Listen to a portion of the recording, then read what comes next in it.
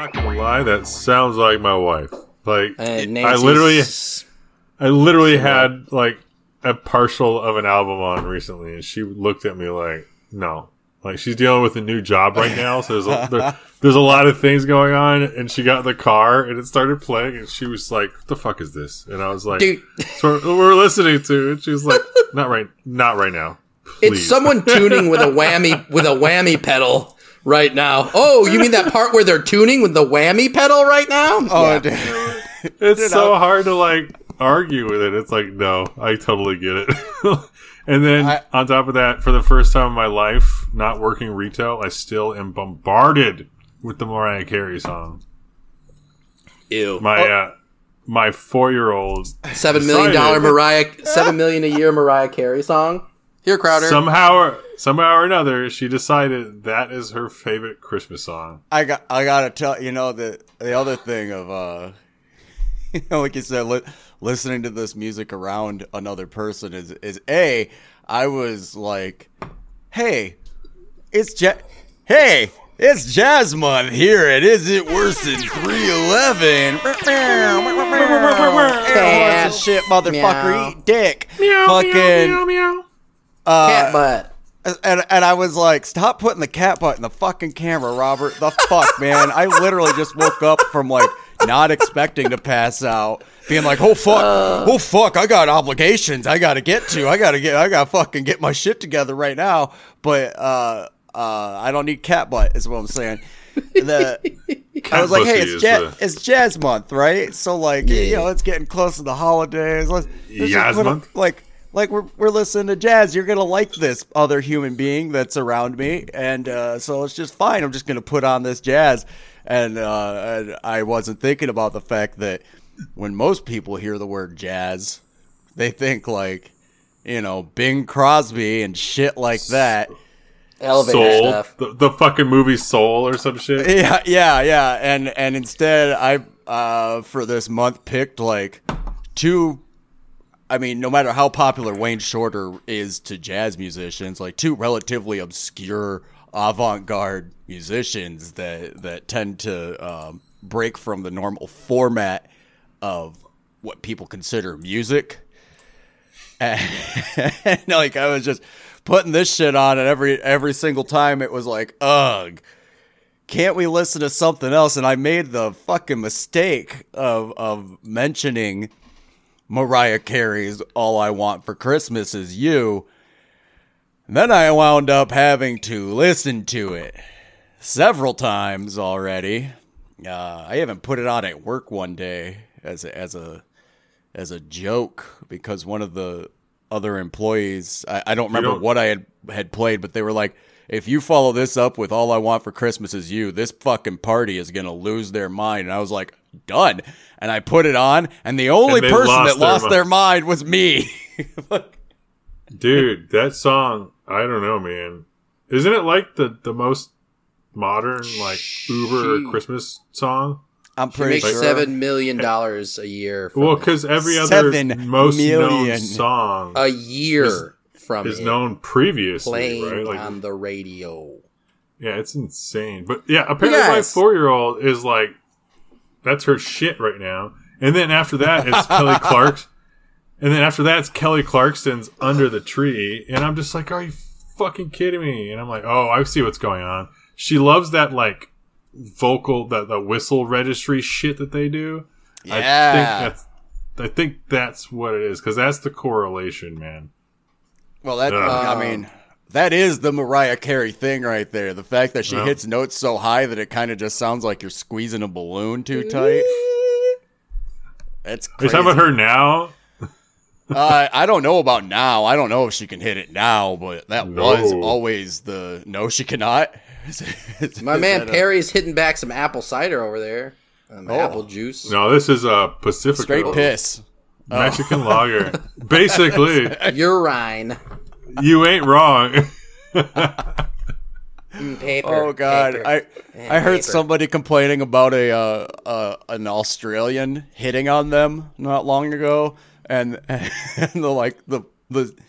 the deal sealer was that they kept saying, "I'm just gonna drink a can of piss." Like, beer, Like they were talking about beer, but they're talking about fucking like Foster's. Yeah, that was the one where they were like, "You're drinking piss? Beg your pardon? Excuse me." I can't do a very good Kiwi, but my in word is actually dick, but in the sense of talking about a deck, like yeah, because it's absolutely amazing when they're talking about, oh yeah, my dick, and you're like, I just repost my dick, and you're like, you did. So in 2019, All I Want for Christmas Is You topped the Billboard Hot 100. 25 for the first time 25 years after its original release. That's crazy. This song, by 2017, it had reportedly earned $60 million in royalties for one fucking song. Mm-hmm. Yeah.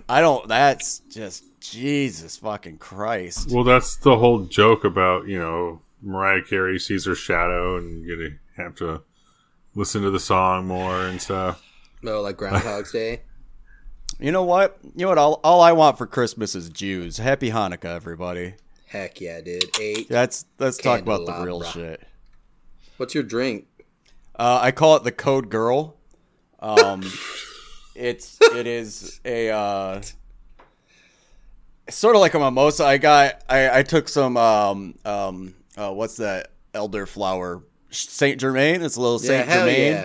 A little splash of Mileti. It's a sparkling Chardonnay. A sparkling Chardonnay, but it's called Sodo Spreco. It is a local cider company. I can't remember the name off the top of my head. Sorry, guys. This is bad advertisement for the local folk. But they were doing a like brand new company that they were doing like a market right by the bar that I worked at, and like a street market, like a street fair type of thing. But it was spilling into it was from the bar. It was in the bar. And this guy was in the bar selling these bottles of, he had a cider, and then he had this Sodo Spreco, south of downtown, in case you guys don't get that. Oh boy. Very local cider company that made this, was experimenting with making, it's basically a cider made out of grapes. Right? So it's a wine, but it's not. Either way, instead of Prosecco, I put a little bit of orange juice in here. So it's basically Prosecco, orange juice, Mileti, and Saint Germain. Sounds like a tasty drink, but it does not sound pretentious enough. But I like I don't know. It's pretty pretentious with the local shit, dude. Like the fact that it has to be a local, a thing that they're just randomly fucking with. Like dude, that would be like blood orange from a volcano. Honeybee from the last known. This is freshly squeezed orange juice, by the way. I cut the orange in half and like worked it by hand over the top of the drink. So it's my guy. It's like, I'm not. And you do know how to work it by hand. I will say that. Whoa, fuck. One of my favorite things, like least favorite, but also favorite things to do when making cocktails is if anybody gets like a cream based drink, like a White Russian. Back in the days, my White Russian was like, it looked like cream that you threw fucking Kahlua in or whatever. Nowadays, my White Russians are like a layer of like Kahlua and vodka, and then handshaken cream. So it like thickens up enough where it's still liquidy, but like it floats. You get incorporate enough air where it floats on top, and it's like a split looking drink type of thing. That is, handshaken cream is one of my favorites, and just the amount of jokes that the gay couple that's always in at my bar makes because I always do it for their Irish coffee. And like they order it a lot, and then every time it's like, so you over there shaking up your cream for me, huh? God, I am. Yes. Yes, I very much am. Yeah, 100%. That's what I'm paid to do, sir.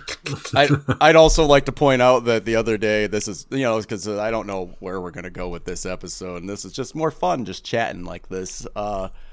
There was a full bar, and several of the servers walk up to me, and they're like, what's that? Kill Bang Marry or whatever game. Fuck Marry Kill. Yeah. And they're like, wait, who would it be on the bar right now? And we all look across, and all of us almost instantly said the husband of the gay couple I'm talking about. It's like, it's him. He gets married. That is the one you marry. That man is fantastic. Absolute husband material. Nobody even questioned it. We all said the same person to marry, and we all said the same person to kill. It was fucking hilarious. Yeah. Well, and the kill was kind of like, yeah, that poor soul. That would be the one. Like, he needs a release and not a sexual one. He's not meant for this world. Yeah, it's okay. It's okay. Oh, child. Just breathe, child. You don't belong. Okay, folks. So listen up, 311 fans. This is what we're talking about this week.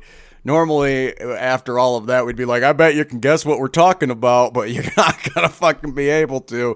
We went on the, most obscure of the obscure side. I think this is probably one of the most obscure acts that we've talked about on this show. This is not something that is easily found or people aren't just suggesting it to anybody. This isn't like this band has 7 million fans in Finland. It's not like that. No, Robert even pointed out this artist has less than 20,000 regular listeners on Spotify or whatever. Mary Halvorson, one of my fucking favorite modern guitar players.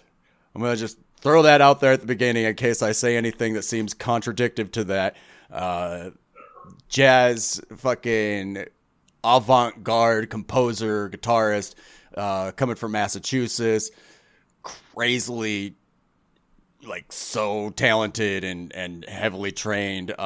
She works for the School of Jazz, the new School of Jazz, which I don't know what the fuck that is. Someplace in New York. Some fancy New York shit, I mean, it's not like you got to have credentials to get a job teaching jazz at a jazz school in New York or anything. So that's who we're talking about. That person. That's the person. There it is. So, dude, how's it treating you guys? Well, I just have to say, her fingering has to be with how tiny her hands are. It's just absolutely insane sometimes. When I realized, when I finally actually saw her, I was like, whoa, okay. You're a wee little person with a gigantic sound. Yeah, and she even sits with it, and I'm just blown away. Whoa, okay. I was just not expecting that, but that was. I have not seen cool. her. I mean, I've seen her face on the Wikipedia, but I haven't seen below her face because the picture has her behind those stands that you hold a music paper on. I don't know why I'm describing this a like music a child. stand. A music stand. That's what they're called. Yeah, that's right. A stand where you put music on. What is it? The ones, and that's all. She had glasses on, and that's all I know of her face existing. And she's looking down. Yeah. No, this was a very interesting listen, and there was a lot of really cool technical things, but everything kind of bled together, and yeah, sure. I like a lot of. Well, as Robert and I were saying, this is definitely one of those bands where you're not meant to listen to everything back to back. It loses so much. In fact, I actually started taking breaks because it was very I was losing where I was. I was and then the way Apple Music would start playing if I wasn't paying attention, and it would just start playing another fucking crazy avant-garde fucking jazzy composition. And then I'd be like, wait, what is this? And I'd look, and it's not even fucking Mary Halvorson anymore. And I'm like, oops. Fuck. This is one, like, literally I was listening to the final album that she released, the most recent album, and next thing I know, I was like waking up. I was like, oh shit. What time is it? I just fucking was listening to some avant-garde guitar jazz stuff, and next thing you know, I was gone, apparently. This is also one of those that this is a difficult discography to actually get through, because we agreed that we were pretty much specifically going to focus on the albums that were listed in Wikipedia as her as band leader. And by doing so, we did skip over a fuck ton of material, because a lot of her albums are like duets with a cellist or duets with a secondary guitar player. I actually found her... I listened to a few of those too, anyways. And there's some great ones too. The one that I know the best, which is actually relatively recent, and it kind of bummed me out, the fact that, like, wow, I just found this artist this recently, was the one she did with the guitar player from Deerhoof. She also does work. Yeah, right. She does work with Mark Rebo, who's another one of my favorite guitar players of the modern era, who's known for doing a ton of work with fucking Tom Waits from like the mid 80s on in. Fantastic guitar player. She's on one of his albums, maybe two. She's on a Shoo Shoo album, and I don't know if anybody's aware, but I fucking love Shoo Shoo. Could have, like, right over my head. And the other thing that she's on that was like, oh shit, I didn't even realize that I've listened to that and didn't even know who this guitar player was, is Trevor Dunn's Trio Convulsant, who is Trevor Dunn is the upright bass player from Mike Patton projects like Mr. Bungle and Phantom Moss. He's worked with John Zorn. I've seen him play live with the Melvins, and it was fucking amazing. Fucking love the Melvins. Fucking love some Trevor Dunn. Probably my favorite musician from Mr. Bungle, honestly. And I like, right over my fucking head, you're part of fucking Trevor Dunn's Trio Convulsant, huh? Okay. Could have surprised me, but once you listen to it, it makes sense. So, like most jazz artists, she is able to produce such a large amount of work so quickly. I mean, you should be able to if you're a professional musician that's been trained in such a way. Like, you should be able to play and just play. You should be able to look at, like, the some sheet music or hear the idea of, like, hey, we're going to do in this timing and this time signature, and yeah, we're going to play improvisational. That's why they call it improv, man. So, yeah. But we know that she's not, because she is, like, it's obvious that some of this stuff is very well written out. And just by the fact that she's sitting there with sheet music in front of her in most of her pictures, or a good portion of the pictures. But yeah, she can improv, no problem. That is not an issue. The beginning stuff, 2008, like early 2010s, Dragon's Head, Saturn Sings, Bending Bridges. These are done with trios and quintets mostly. But you hear her style developing, and somehow they're just a little more abstract and drawn back, I feel. The earlier part of the career, before you started getting a lot of horns coming in and a lot more of, like, traditional jazz players, you'd get, like, a bass player and a drummer, and these albums would be like, it would almost sound like a song. And, like, these people are, I feel like the earlier stuff was closer to what jazz is in terms of, like, what people would think of jazz.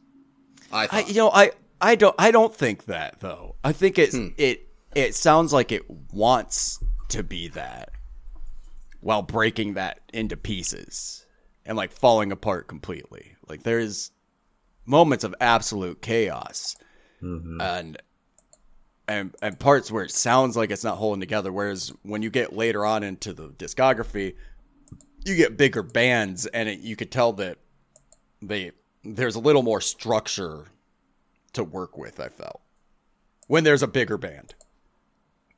I don't. Maybe even later on though, like there's more of like a structured out song as opposed to, even if it's composed or whatever, like there's thought to the chaos when there is chaos. But moving forward, that she does go more into a structured song, especially the later albums for sure. I still do agree with you guys that these albums blend together. Yep. They bleed together. They at some points it, her technique is incredible. Like she's an incredible guitarist, and like the nature of sort of like, I think the earlier stuff feels like it's on top of one another as opposed to being completely separate. Like the beginning felt like music overlapping, and later on it felt like that meme video of what Fish sounds like to people that don't know Fish, where it just like flashes at a musician and it's just the drums, it's like ta ta ta ta ta oh, and then it'll go to the singer like oh Fish shreds, and then go to the bass Fish shreds video. But nobody's playing. It's not happening at the same time. Like in the beginning, it feels like it's overlapped music sound happening at the same time. Whereas later on, I feel like there's a lot more like her doing that bending pedal whammy effect. There's this thing she does. It's very important to mention because it's how you know she's there. I mean, obviously there's other reasons, but like if you were to hear, and I could never hear that effect again, I would be like, Mary Halvorson's here, folks. But it's this like pedal effect. It's like a wow. It's like a bending, pulling whammy effect that like makes the note bend. And it's really cool. And she does it really fast. Like she's hitting these notes incredibly fast. So it's like, it's like notes dripping basically. It's incredible. But, wait, what were you going to say? Sorry.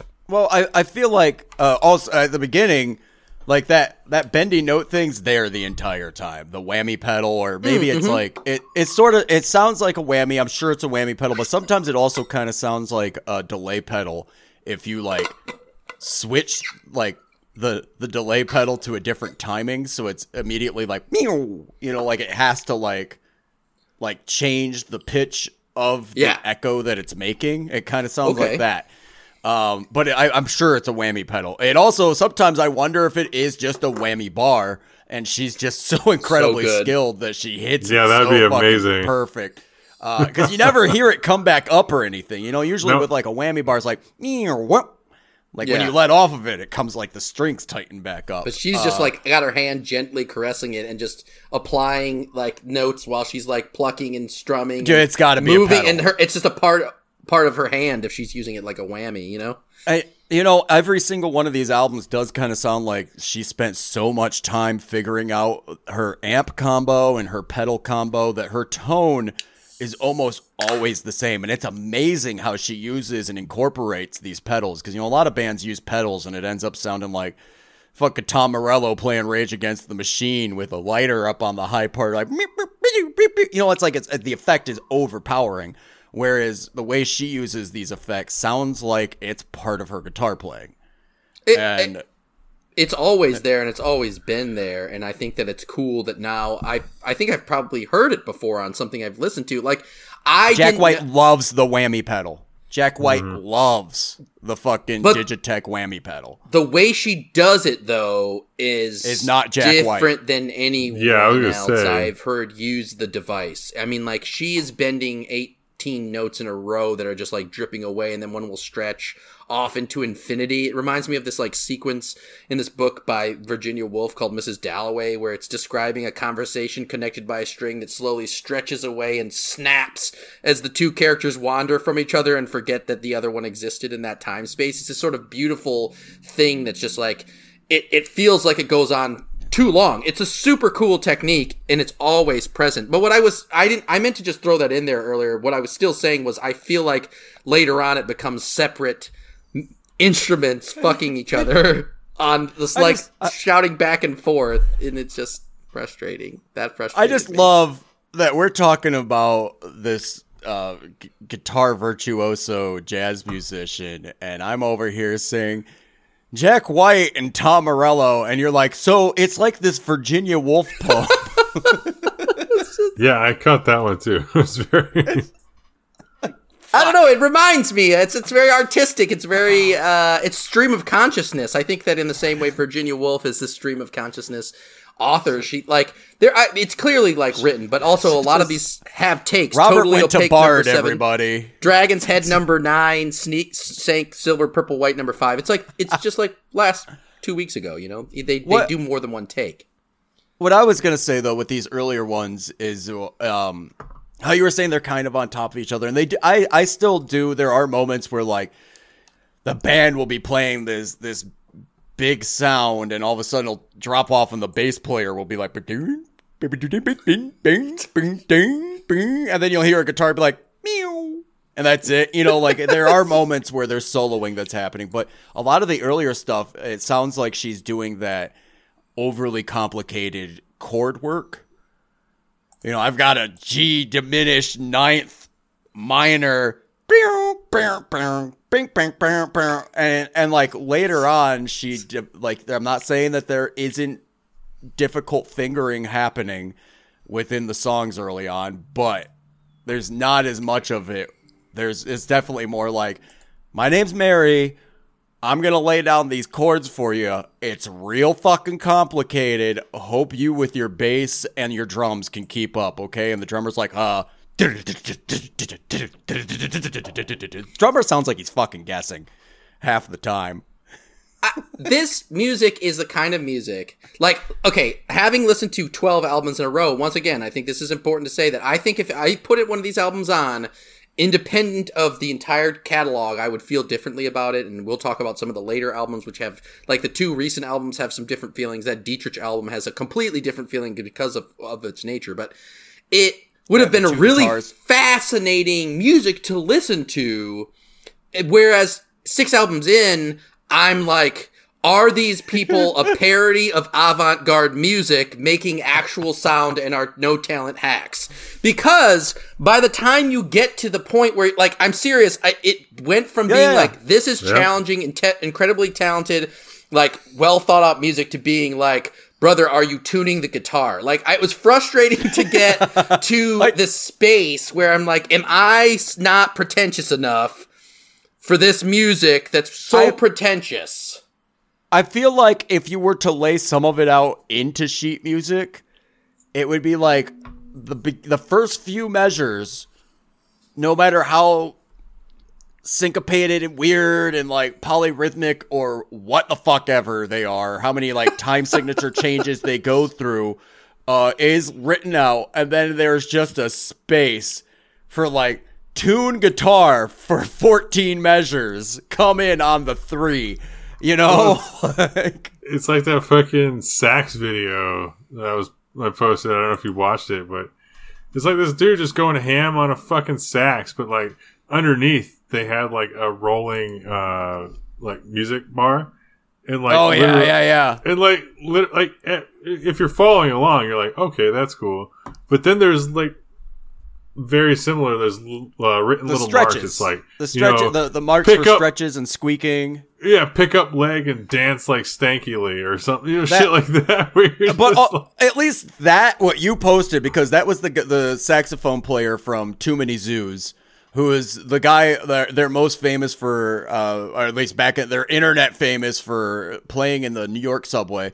And usually it's like a drummer and a sax player, you know, with like a stripped down drum kit, and he's got a baritone sax, I think. But he's doing like dubstep sound type, like electronic sounding almost stuff, but at least there's a solid beat that's like 4/4 that he's a but looking at the sheet music, it's crazy. It looks like even saxophone players would look at it and be like, yo, I can't hit that, like I can't fucking do that. Why would that, like, and that's your why you want me to do that right then and there? I don't know. This is like you get to a certain point in the sheet music and then it just gets ripped in half and thrown away. You know? So there's the second album, Saturn Sings, I think, there's like there's horn in that episode. It's like a little bit. There's a little bit of horn in that episode. They had an episode of fucking Tim and Eric, awesome show, great job, or whatever the fuck this is. But like, it's absurdist. It's like, but this is a thing. It's like when you hear a horn going, and you're like, this is impossible to play. Like, this is so difficult to play. And then in the background, like, one of the things I liked about the last artist was that I was describing, that piano thing, that the chords being very simple, but sort of controlling time, slowing things down, speeding them up, like this. And it's just like, ta, ta, ta. It's just hitting chords. They're not doing anything fancy. They are literally just doing something in just the right timing to control the space. But in this music, it's like no one agreed on space, and they're like, but what is space? And so when you hear something like the keyboard or a guitar coming in, going quack, quack, quack, quack, quack, and you're like, no, that doesn't belong. Like, this isn't working. But it's intentional. It's clearly intentional, but it doesn't feel like it's meant to contribute. It feels like you are listening to deconstructed space, intentionally trying to limit your experience at discovering what they meant to say. And that, to me, is such a frustrating moment to be in for 12 straight records. And so to me, I really do feel like it's unfair to Mary Halvorson and her quintet, quartet, sextet, septets, ocho cincos, that I listened to it all in a row.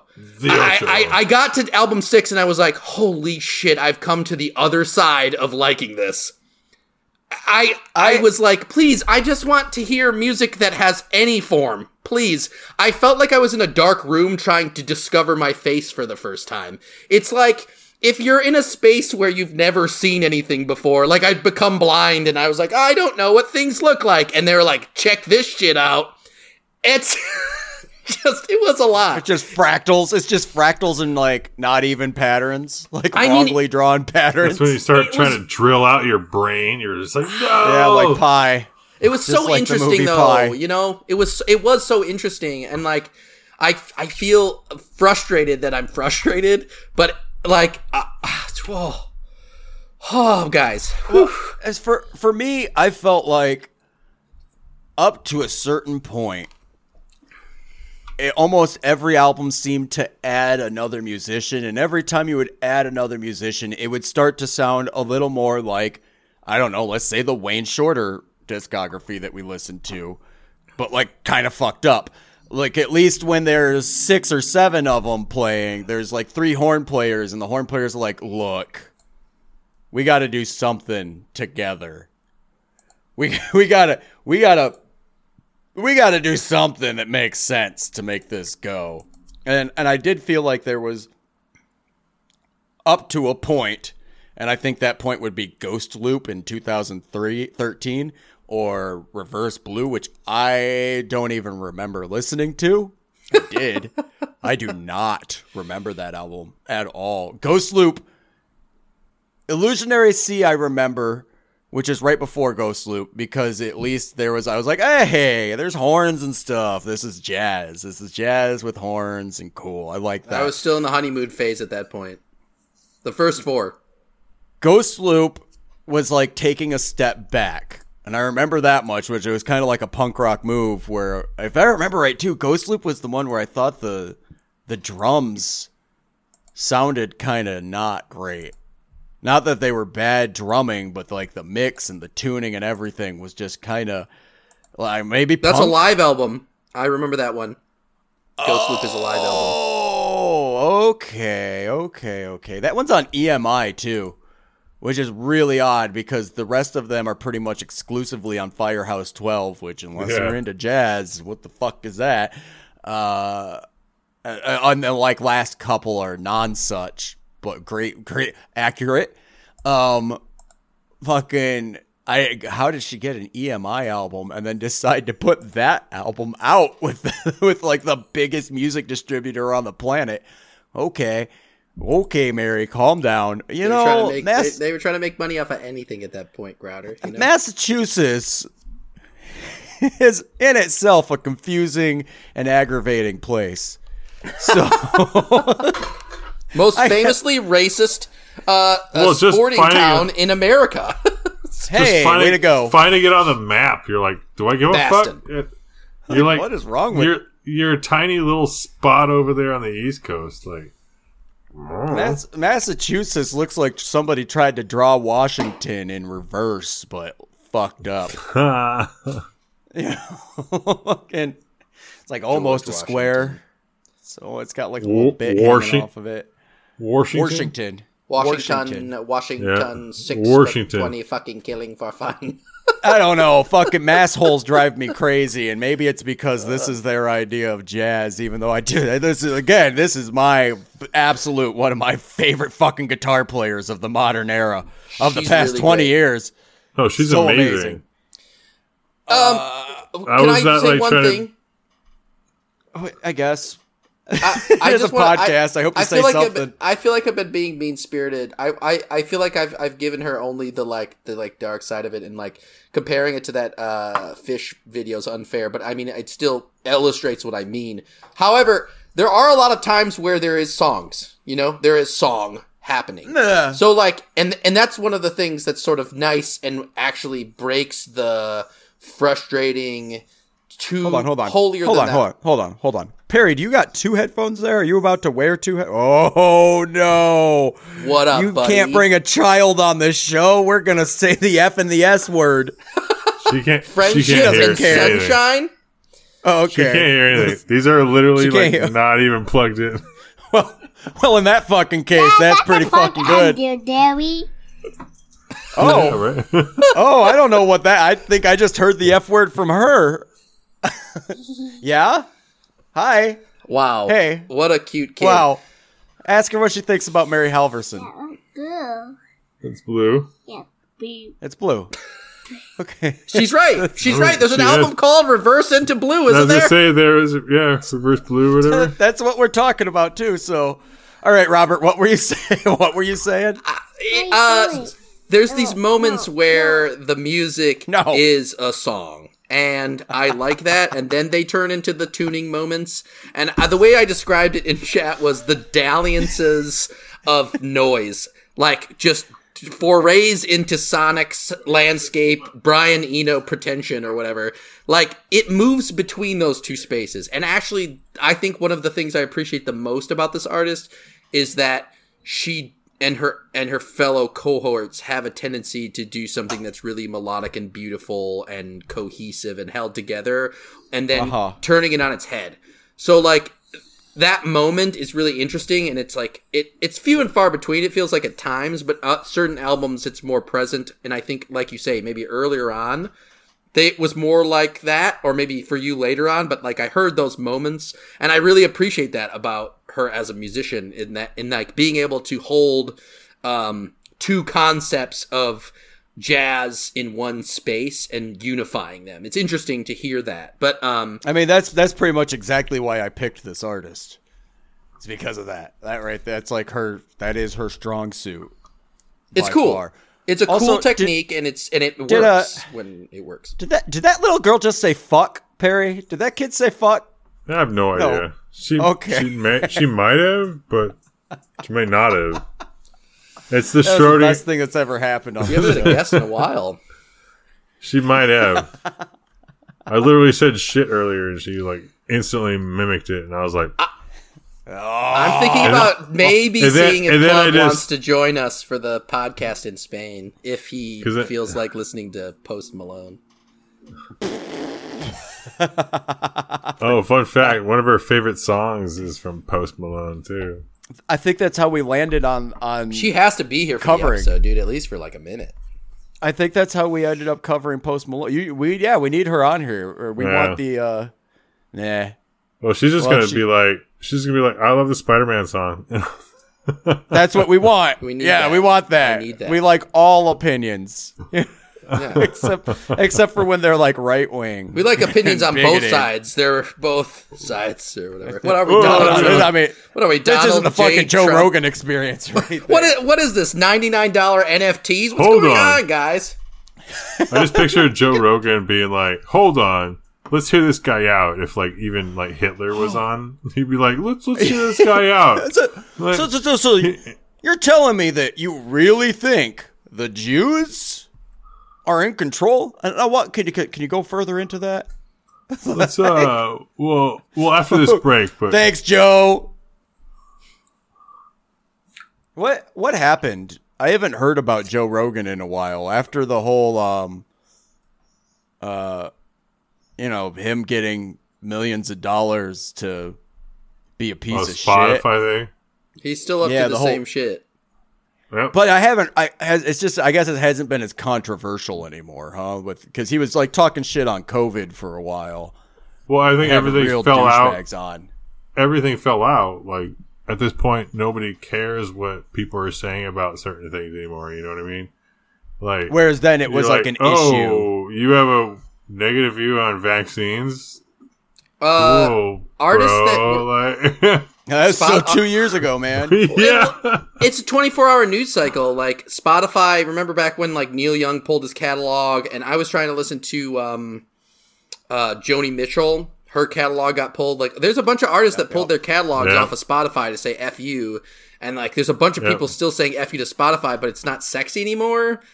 And like Joe Rogan's been doing, and like, listen, in the news right now, people that aren't Joe Rogan are Kyrie Irving, Kanye West, Donald Trump. Like, there's so many other people, and he's not hosting those folks, right? Like Alex Jones is hosting Kanye West. Yeah. Right, well, yeah, but he's still hosting Jordan Peterson's and Ben Shapiro's, but like those guys seem like milquetoast apologists at this point, even though they're hard right Jewish hate crime racists. You know, it doesn't matter.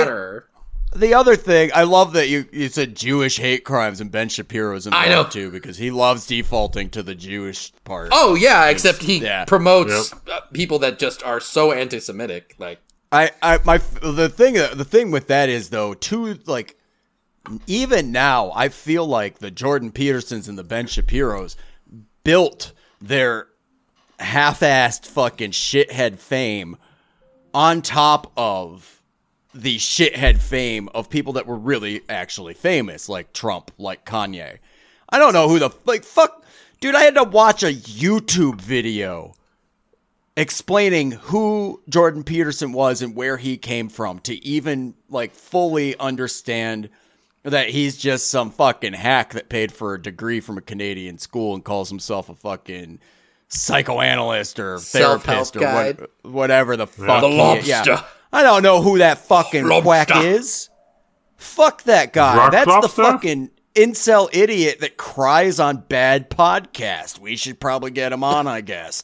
Fucking, like, I don't know who he is. I don't know who the fuck Ben Shapiro is. I'm not reading Ben Shapiro. He's not doing anything in the media that's fucking popular enough the Daily for anybody to...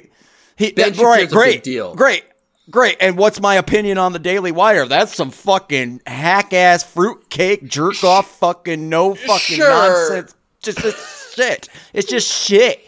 You know, it's an internet. It's a fucking website, bro. Like, I did.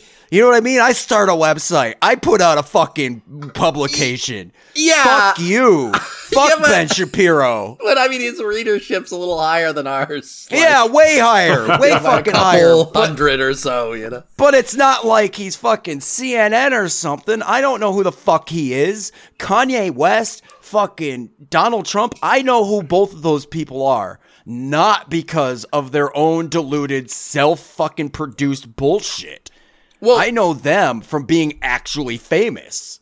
But I still think this connects us back to why we were talking about Joe Rogan, which is Joe Rogan expands the listenership and reach of these humans. Like, there's no reason to know who Ben Shapiro or Jordan Peterson is until he goes on Joe Rogan's 17 million listeners per episode podcast, and no one's ever heard of him. Or doctors that are saying it's a transgender epidemic, that young girls are being changed into young boys across America, and it's a Jewish conspiracy. Like, that person no one would ever have heard of before if Joe Rogan had been like, I wonder if it would be awesome to put a bigot on my show and amplify their voice by 1,000 times. Like, that's the problem. But Joe Rogan has done that with so many people now that there's so many crazies out there that you don't even have to pay attention to Joe Rogan anymore. He's just become like an alternate media source that is just showing the man who's who by like amplifying snake oil salesmen who are literally like destroying discourse in America.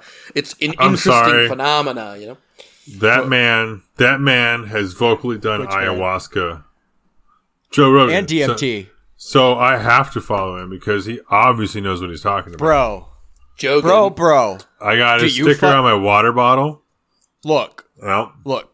Can you fight? Can you do MMA fighting? Can you? Dude, he can tear you in half. Listen. If you smoke DMT... Did you fucking host Fear Factor? Tell me that.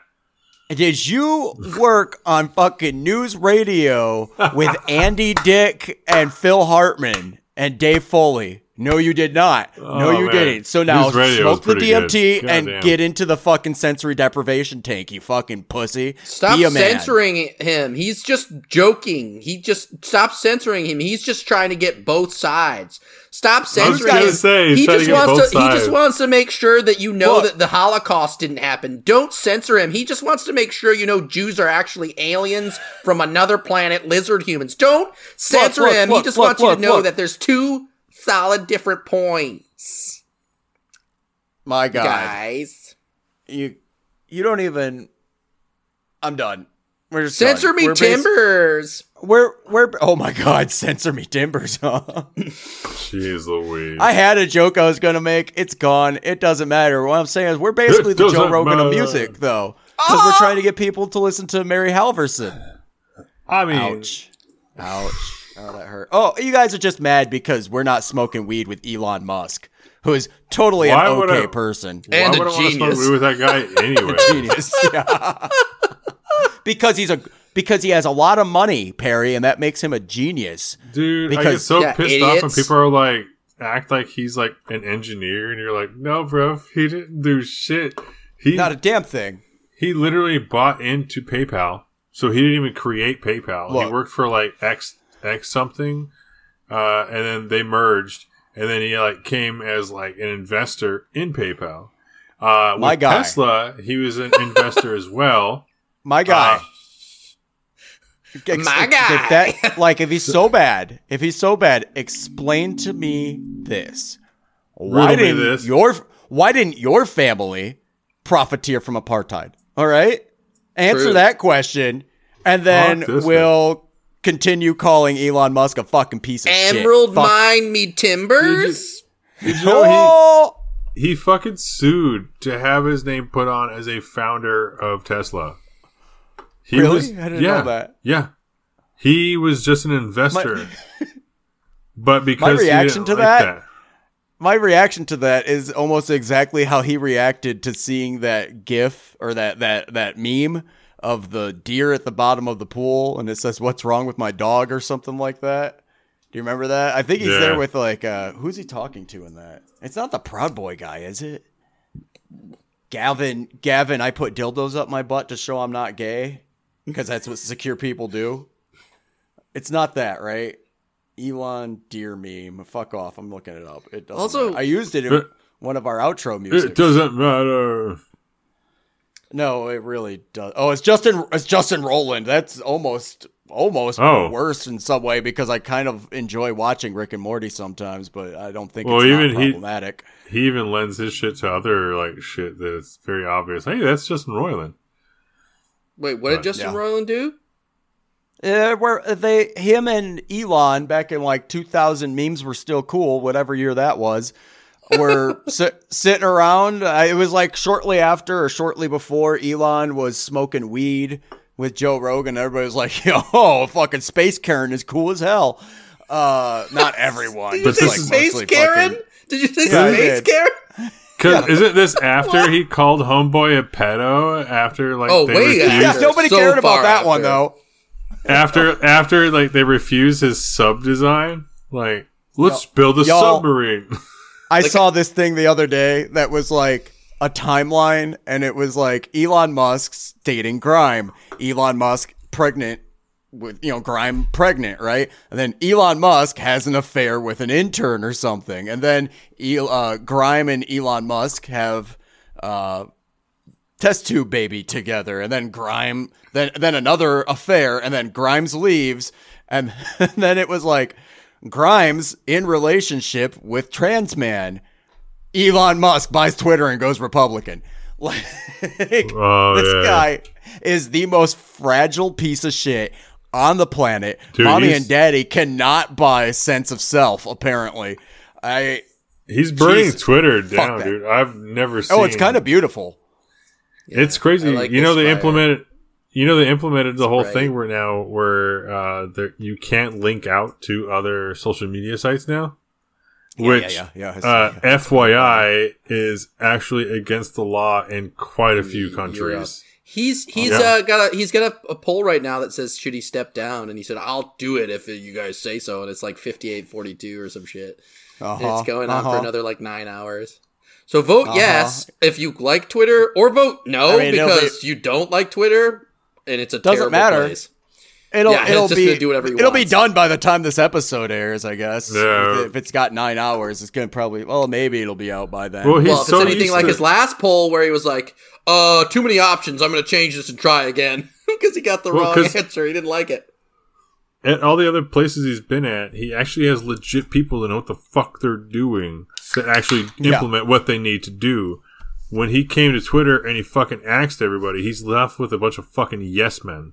And at this point, nobody's going to be able to implement what actually needs to be done. And this shit's going fucking down hard. And it's crazy to watch. It's hilarious. It's crazy to watch. Why do these billionaires... Like, listen, I want healthcare, right? Like, I want to be able to go to the doctor and shit. Like, I'm poor as fuck, right? I just want to be able to go to the doctor. Like, these people have enough money to buy 17 islands, 75 yachts...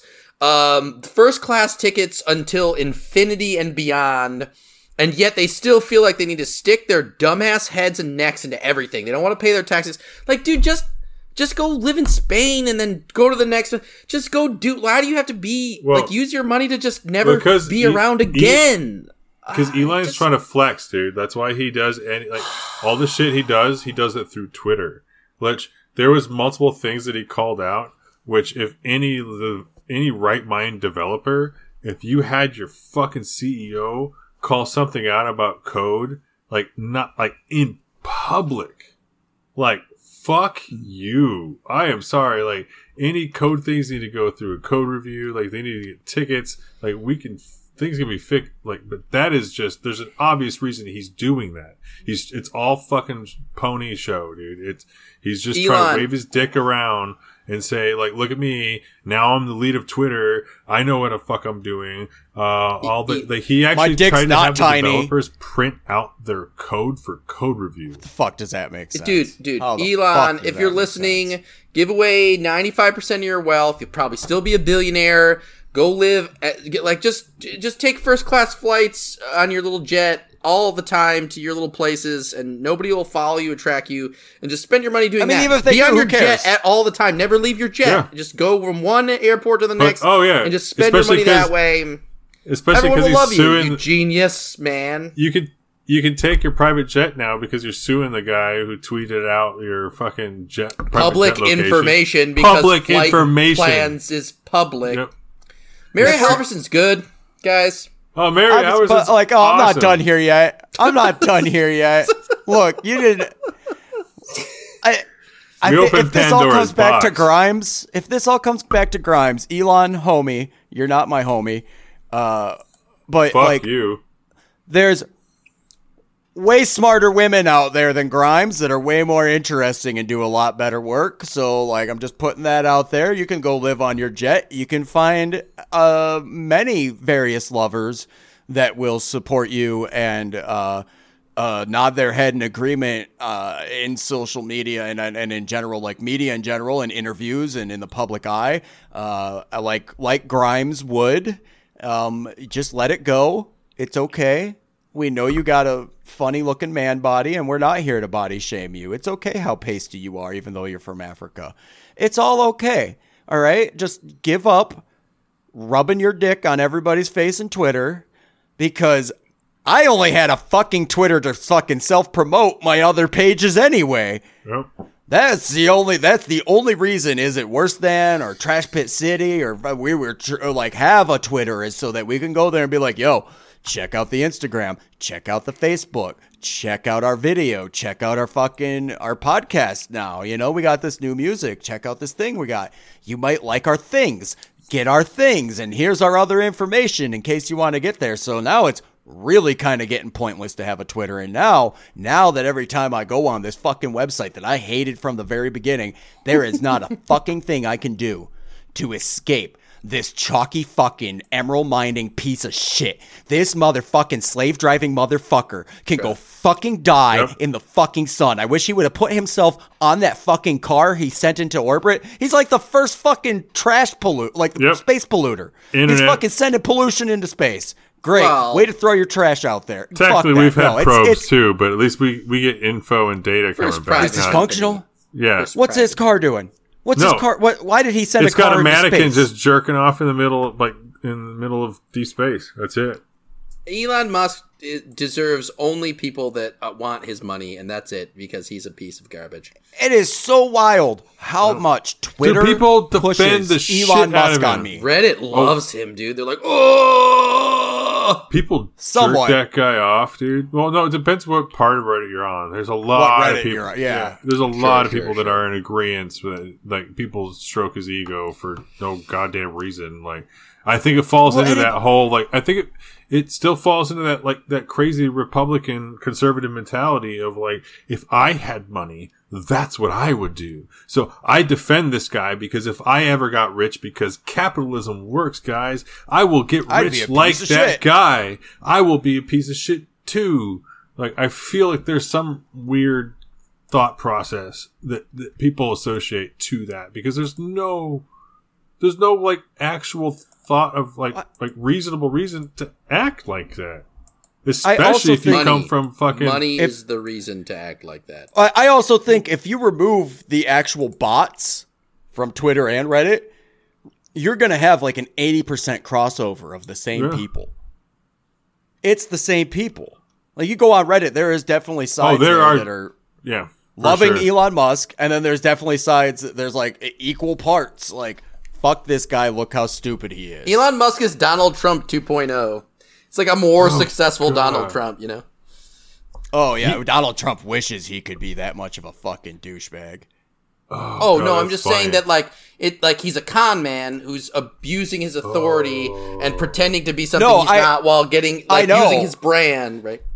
Right. That's exactly the point. But Donald Trump wishes he could do that because, like, at no point has the Trump name ever actually been that successful. You got a failed casino, you got a fucking failed school, you got a failed steak brand. How do you fail at selling American steaks? President of the United States, good for brand, my friends. Their organization's got indicted too for fucking what is it, like fraud, financial fraud. So there's that Elon part Musk hasn't had that kind of downfall yet. Like, even though people mock Elon Musk for all the shit, like, SpaceX is still kind of, like, looked at in a good light. Tesla is still looked at in a good light. Yeah, fuck, I because almost got anything. Hit by a Tesla earlier. Because he didn't do anything but invest in those companies, but people act like he literally built those fucking cars, or they act like he fucking built the rocket. Donald Trump wishes he could get in on that. That's where my fucking, like, insane, like, are you serious? You guys realize... Did you see that the NFTs, the Donald Trump NFTs? Yes, they sold out, apparently, bruv. That reverse search brings up copyrighted Google images, and the people that fucking did it didn't even totally manage to Photoshop out the watermarks and stuff. Yeah, I saw that. But, like, that's some amateur hour. That's on ridiculous. Top of the fact that they were sold out too, though. Like, that's just crypto bro NFT assholes being like, "Whoa, we better buy that. It's gonna go up in value." It's not going up in value, by the way. It's not getting traded. Nobody's fucking. They're so terrible looking. They're bad. It's some of the worst design work I've seen in a long fucking time. Like that, they look like they. Honestly, somebody that is good enough at Photoshop can slap those fucks together in a day. No issues at all. In fact, I think they did. I was just going to say, it reminded me of my Photoshop class I had when this, like, pretentious ass fucking chick in our class acted like she was hot shit, like, the entire time for stuff. And it was like, okay. And then we had this assignment to make ads, and we had to make, like, at least Like if you're doing like it has to be at least 2, right? Like similar, like corresponding ads that you would put over, right? Dude, hers were so bad. She did 8. Right? And acted like she was hot shit because she did 8. And like myself, I looked like shit. I did 3 maybe, and like somebody else maybe did 4. And yeah, and she's all like, I did 8, blah blah blah. And oh my god, they were terrible, dude. I mean, like that is a thing though in like Photoshop, like and like designers that use photo, like it is a thing because they taught it to me in when I was in design school, where it's like, yo, you got to do this quick. So you just like bop, put this filter, apply this, and like now you got a starry sky, fucking throw this in there, you fucking trace it real quick. There you go. You are done with your photo. And that is a thing. People are looking for. That's different. Because that's people that's somebody who knows what to do to incorporate things and photo manipulate, right? Like there are quick things you can fucking do. Skill. Yeah, exactly. There are things you can quickly do and do things that are reasonably like, oh, that's fucking cool, right? Like you can, if you fucking obviously dissect it, you're gonna see issues. But like for a quick thing out the gate, but this was not that, dude. This was straight up. It looked like she did a fucking collage, and like. Yeah, like there's no shadow work. Yes. There's no like any like just cut around the image, like leave the background. It's fine. It was so bad. Hey, Robert, what did you say about Melt Frame, the album of solo covers by Mary Halvorson? Why isn't it the John Dietrich Mary Halvorson album? That's what I said about it. I said, why isn't it a Tangle of Stars? Because that's what I want it to be. Because I listened to 12 Mary Halvorson albums, and by the time I got to the end of it, Melt Frame, it's fine. Was it covers? What was it covers of other jazz musicians? I didn't even look it up. I don't know. I didn't know any of those. Yeah, I was like, what is she covering? I was like, dude, can you like just get the guy from Deerhoof and then make a song that sounds like that one gal who sings on Deerhoof will show up at any moment, but she never does? Because that's what I want to hear. And I don't want to hear a Deerhoof album like the most recent one. I want to hear one that sounds like the middle of one of their songs spliced together with like early shit that's sort of weird, and then never have her voice show up, but always expect it to. Man. That's what I thought of Melt Frame. That's how I felt. I am certain that we missed some of the best stuff by not listening to the selected collaborations list on Wikipedia. Absolutely. Because I feel like that's more what she does, and it's not really fair that we're covering her work without that stuff in there, but it's almost Christmas, everybody, and I hate Christmas, and I've been trying to make the best go of it, so you can fuck off. I'm not listening to 40 fucking collaborative albums. How many are there? There's like three a year? There's like 30. But also like when you like, dude, Crowder, like on Spotify, 3 a year starting in like 2007. On Spotify, there's Mary Halvorson's like artist page has albums all over the place. That has albums that aren't on the leader part. They're Crackle Knob, Electric Fruit, Call On and Off, the Dietrich album, Seed Triangular, I don't think is one of them. Dude, I got in Strasbourg. Stuck on some of them without even realizing. Electric Fruit was actually really cool. That was actually one. Weasel Walter and Peter Evans. Imagine listening to her in the capacity which I think she probably produced music based on what I've heard from. So like the Dietrich album with her, right? That's in between one of the albums that's like jazz avant-garde. And the Juju album, I listened to some of Nina, and it was like Juju being super weird and like really sparse and singing these songs with like empty space and then the music coming in and like, thing that he does. And I was like, oh shit, this is different. And I could hear her, she was with all the rest of the musicians, and I heard the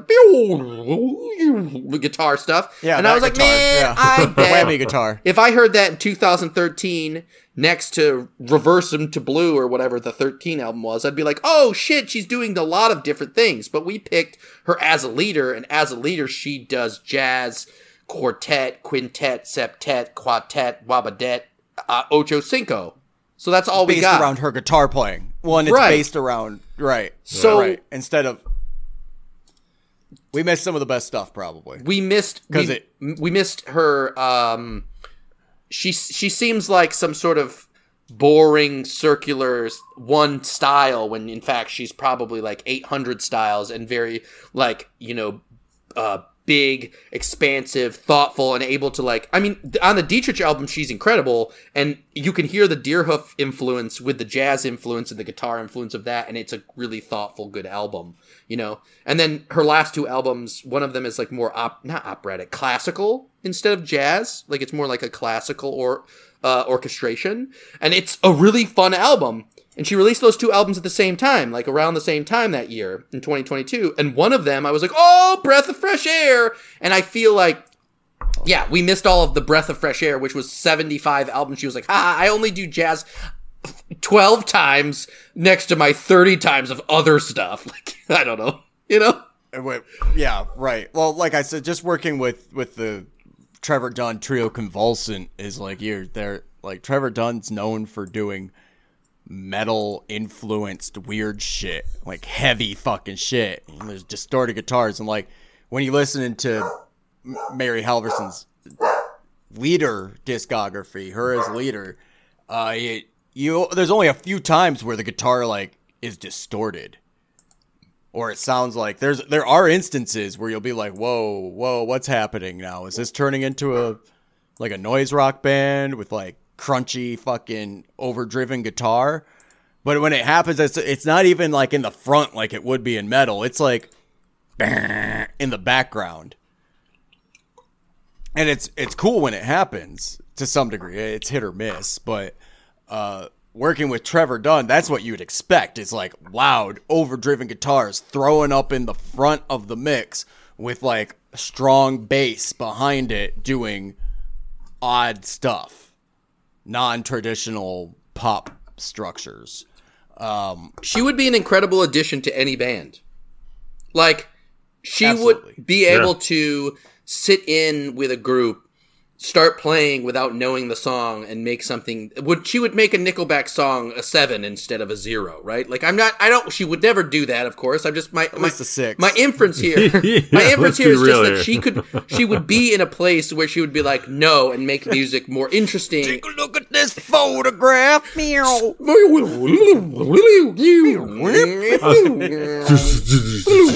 I like pants around your knees. No one can make Nickelback better. You're right. You've proven me wrong. But my point here is that if she were to enter, that song is fire. Hot. God. It's going on our top 10 of next of the year. Vegas Bomb is the best song that they've ever written, guys. I'm glad you guys are so up on your Nickelback knowledge. It makes me happy. Well, it was very recent, so that helps. When I said the top 10 of the year, by the way, we meant top 10 Nickelback songs of the year. That's what we're covering next week. Yeah, which is just literally their album. Like, just... Yeah. And that Pants Around Your Knees song, because I listened to that all the time in 2022. This is the kind of musician who makes me appreciate easy to listen to music that's like meant to be, big. Like, it makes me want to listen to Nickelback? No, Mary Halvorson. It makes me want to listen to, Mary Halvorson makes me want to listen dumb to Nickelback. Pop music because, she just deconstructs sounds in such a way. What about Code Girl? That album so much to death. No. I hated it. Is she singing? Who's singing? Who's the one singing? Is it her singing? No, it's gotta be somebody else. Amirtha Kidambi. Amirtha Kidambi. I don't know who was singing, but it was bad. I didn't like it because agreed. It wasn't good. All right, I'm sorry. I didn't like it because that's not right. I was so used to once again, it's the 12 albums in 3 days or whatever, but the format of it, like when that voice came in and she was singing out of key, which is intentional. I know everything here when it sounds wrong is meant to be, but it was like too much. Yeah, it's questionable though. She's pitchy. It crossed the threshold into, you guys are playing me. This is a joke. An 11-year-old, but you pranking me? I felt pranked. Super pranked. Here's the thing. When I listened to the first song, I went in the chat. I was like, okay, I got to this album, and you know what? I kind of like this. And the first song kind of held together. These songs are less chaotic and seem to have more traditional structure to them, which I feel is somewhat helpful. And I almost feel like the idea was, all right, maybe I should try and put structure to my avant-garde jazz. And if we're going to do that, make something, let's see what happens if we put like a singer in there. I feel that the follow-up 2 years later, Code Girl Artlessly Falling, despite having a name that almost made me skip over it, I feel like that one worked much better with a slightly bigger band.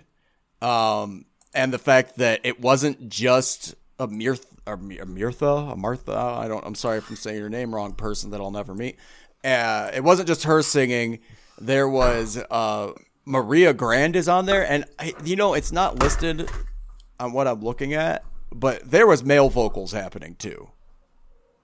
There was like deep vocals on, and like the change of vocals, the fact that there was a dynamic of vocals instead of just that one person being like, boo, whoa, and then the poetry was bad too. The lyrics were not good on the first one. Oh, you actually listened really to the words? Some of it. So it's on the first song. Like, and it was just kind of like, I don't know, kind of like weird, pretentious poetry that I didn't really need. Jazz lyrics. The second one was less lyrically involved and more vocal, and more like there was like one song where she's going like, what was that goblin noise? I like that. Happened. I did actually like. Me too. Yeah. I didn't hate the first Code Girl, and I felt that some of the songs I was like, oh hell yeah, this is interesting. There were moments I felt that way too. It's unfair. This is an exercise or an example of a particular style or sound that is hard to come by. So I appreciated that. And I do appreciate bad singing sometimes over avant-garde stuff. I listen to noise music. I listen to drone music. I really like that stuff.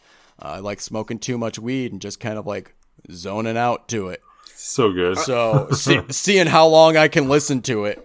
This kind of music makes Full of Hell and the Body easy to listen to.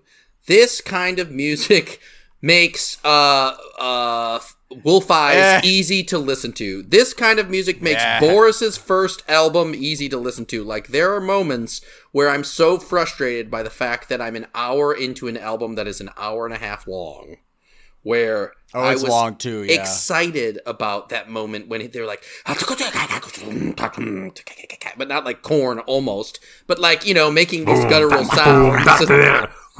Making these guttural sounds after having almost sung out of key, and yes, it was out of key. And it's just like, oh man, I want to listen to challenging music that still almost is music. And that's what I kept feeling like.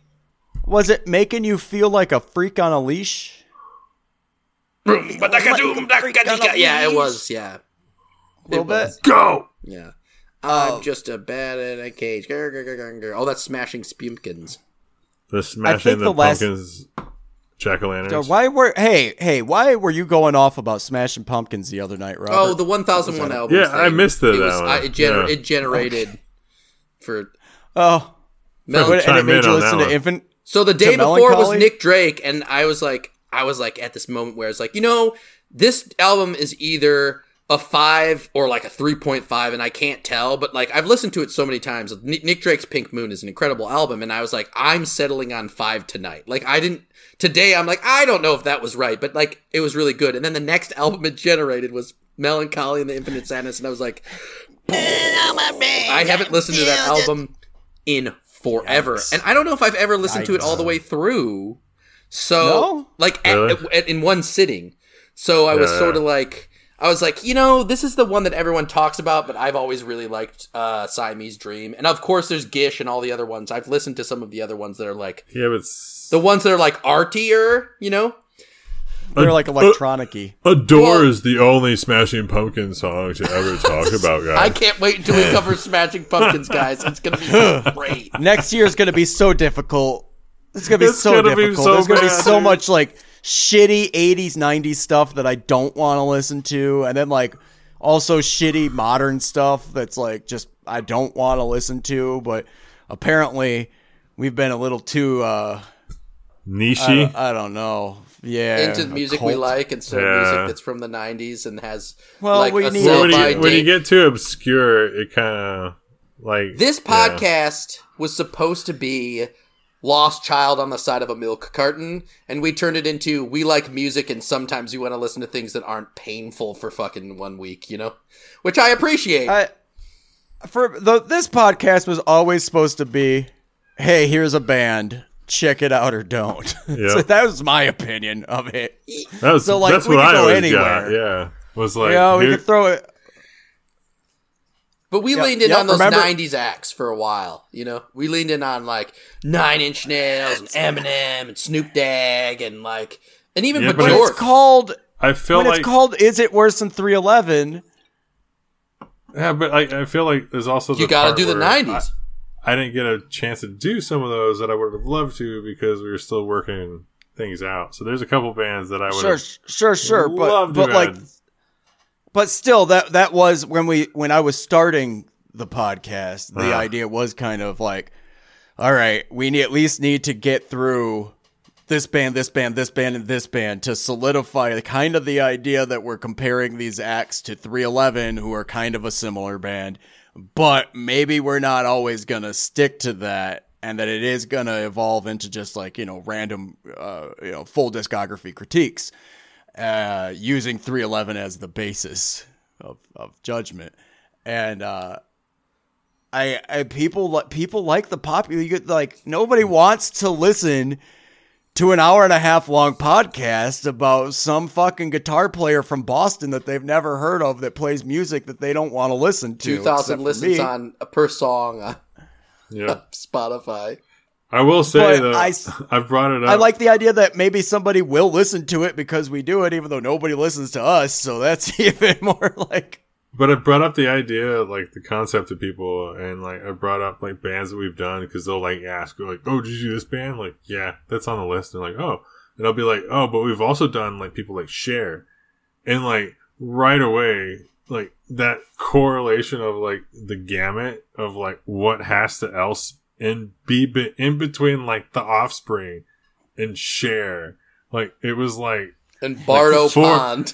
It was four. Pond. Yeah, it was 4 beers in, just eyes were oh shit, you guys do a lot of different kinds then. Yeah, it's just music or not. Wait till next year when we're we're gonna throw in some of Crow and Hatter's movie night. Yeah, that'll be fun. We're gonna review some movies. Starship Trooper, I hope. Oh, we should. The best movie ever made. I put it on the list. Vanderkamp, Vanderhoven, what's the name of the director? Vaglarman Diffen? Well, that's I can't remember. It's Paul, something like that. We'll save it for the movie. Yes. We'll save it for the movie, but the book is absolutely amazing and is nothing like the movie. It's crazy. Right. It's a step out. There's similarities in the military view, but there's bugs. There's space marines. The movie's a satire bugs. of itself. Yeah, it's supposed to be the movie's supposed to be a different thing. Full satire of it because in the book it's supposed to be full on this is war and full on mapping. Hauser's shit. in it and doesn't. He is, yeah. It doesn't matter. First, we've got to watch Face Off. Face Waterfall. Oh my god! Ever since we talked about that, I've been saying Face Off to so many over and over again. I'll just keep being yeah, and then I don't know. That thing makes me just want to tear my face off. We're nobody can see it, but we're doing the hand motion. That movie, dude. John Woo is the best director of all time. Anyway, that's for another episode, I guess. But John Woo's the best. I really enjoyed the last 2 Mary Halvorson albums. I thought that they seemed a little more cohesive with even their jazz coming, the chaos jazz coming off more like a traditional jazz band would handle chaotic moments and big cacophonous sounds. So I like you said, Belladonna was the one where it's all string quartet. Yeah, it was it sounds so cool. Almost. Yeah, that one was very cool. It's so good. It's so good. Like, listen to that album. Somebody listen. Somebody please go listen to that album, because apparently nobody is, according to Robert, looking at the numbers. Why you always got to look at the numbers, Robert? Because he's a numbers guy. Yeah. He's a numbers guy. I like time and counting. I don't know. Sorry. Well, time's just relative, man. Amaryllis. Did I say that right? I would imagine so. Right. Yeah.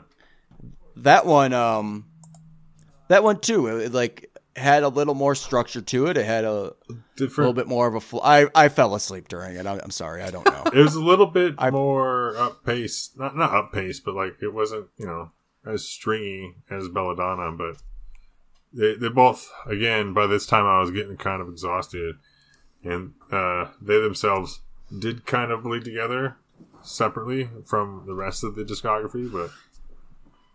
I felt like they were the strongest listens. Yeah, totally. Degree. Like not downplaying them, but grouping them at least together. If you were just like showing this to a casual passerby, those would be the two that I'd be like, well, you might like some of this, Mr. I listen to Foo Fighters and I need 4/4 timing and GCD in my songs. I got another confession. Sure. So they're like, Mary Halvorson does not get into a groove, There isn't like really like punch you in the face change ups that happen. There's weird shit for sure, but it's not like you're not getting the sudden switch up bass drop of Billie Eilish's Bad Guy.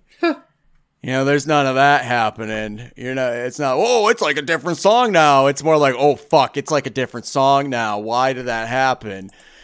Now I want to hear a dubstep remix of one of her songs. There's no anthemic choruses.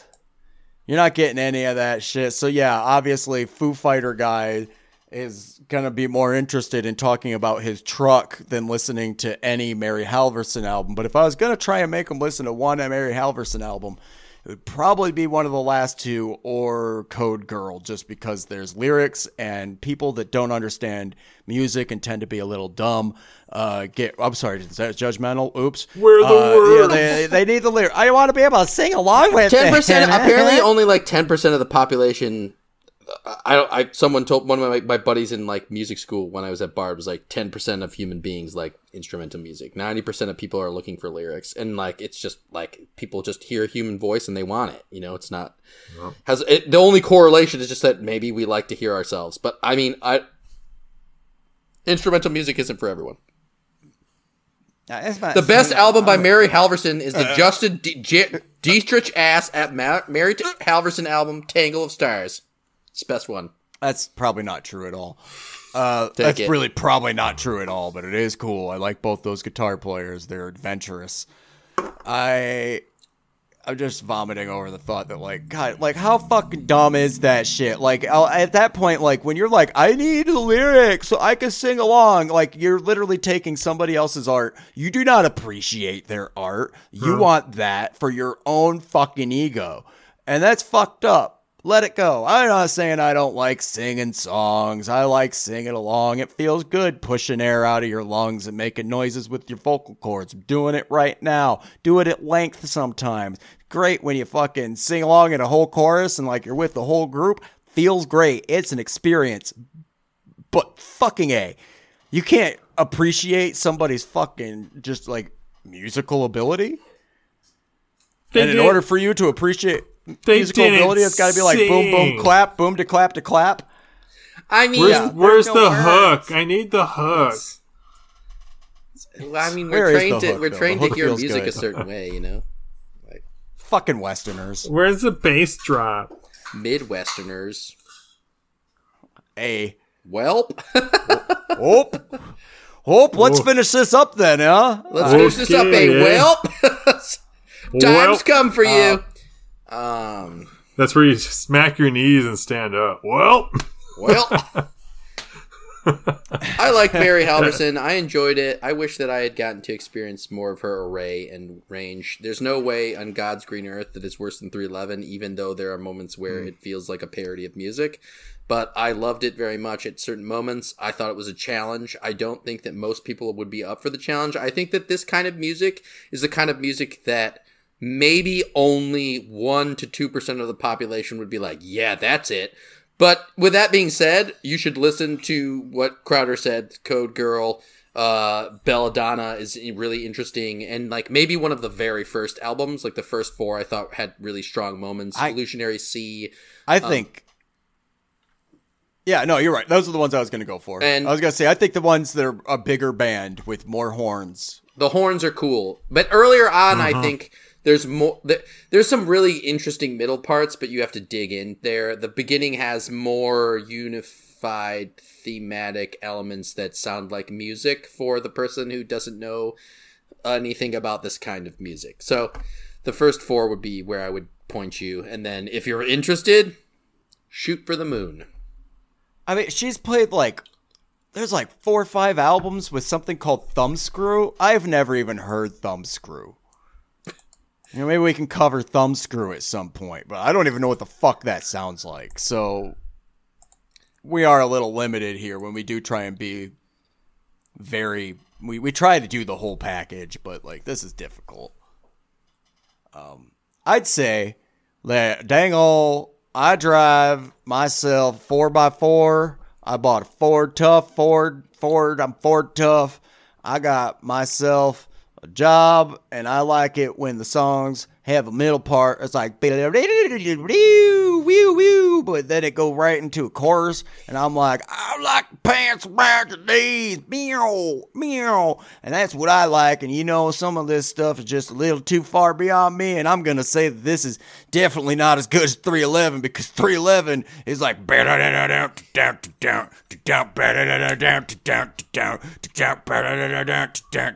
chill, and that's fucking chill, bro. You guys listen to Limp Bizkit? Fucking that shit's not worse than 311. I'll tell you that much. I'm a fucking moron. Gonna move to Massachusetts now. Bye. And become Mary Halvorson. This is the story of how Mary Halvorson became a jazz guitarist. I reject your Limp Bizkit.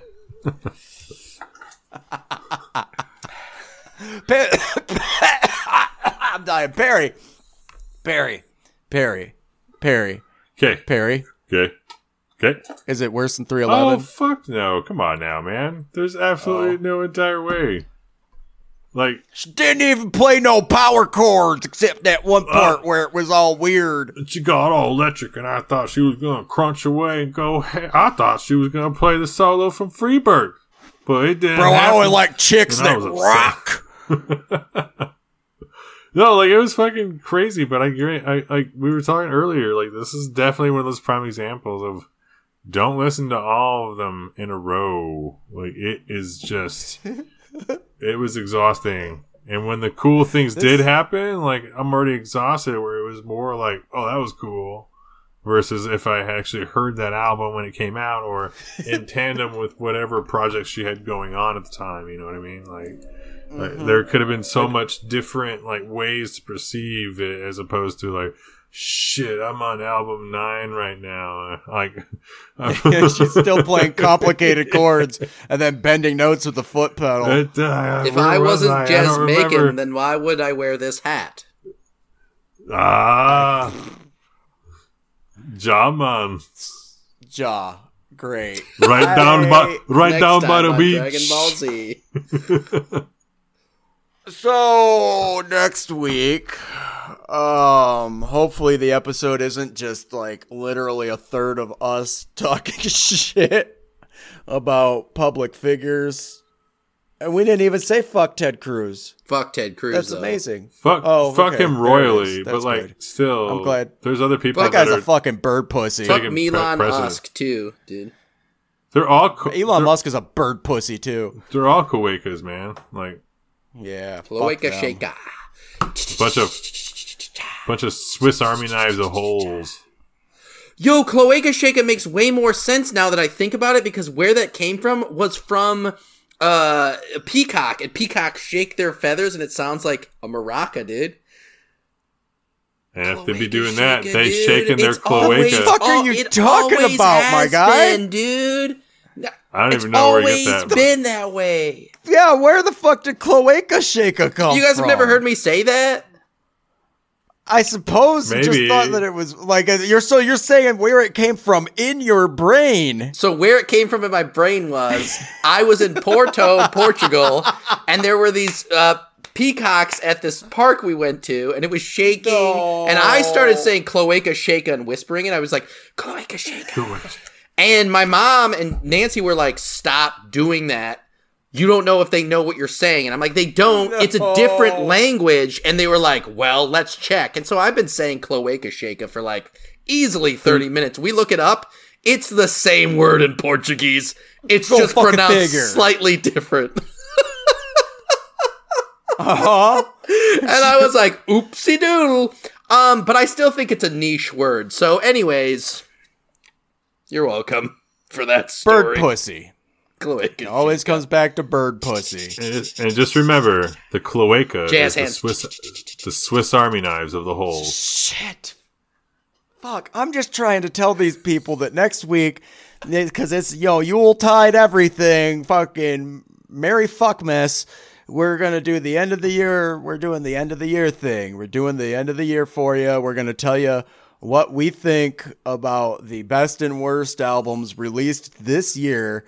That's what's happening. We are staying current. We are staying relevant to the music scene in general. And we are going to try our damnedest to find 10 albums that we all at least kind of like enough to call a top 10. We got 5 so far that I think all of us agree on. And all the rest of them are albums that we're like, they're okay. They're fine. There was some okay albums that came out in 2022. Solid. Come on, Crowder. Solid. All right. Okay's like 2.5. They were 3.2s. Come on. Come on. Sure. But there's no William Shatner's Bill. Wow. That's like a diamond in the rough, my friend. That's like Aladdin finding the Cave of Wonders, my friend. Like that. I mean, tune in next week. You don't come across that. For us saying a bunch of stuff about music that you probably still haven't heard. Enjoy that. I think William Shatner's Bill is still going to be number one of the. Stop putting the cat ass in the camera. Stop. Just stop it. I'm fucking ending this. Just fucking. Oh, fucking goddamn it. Toot. Fuck you. Toot, motherfucker. Deuces. Putting that in there for you, Perry. Fucking God. Jesus shit.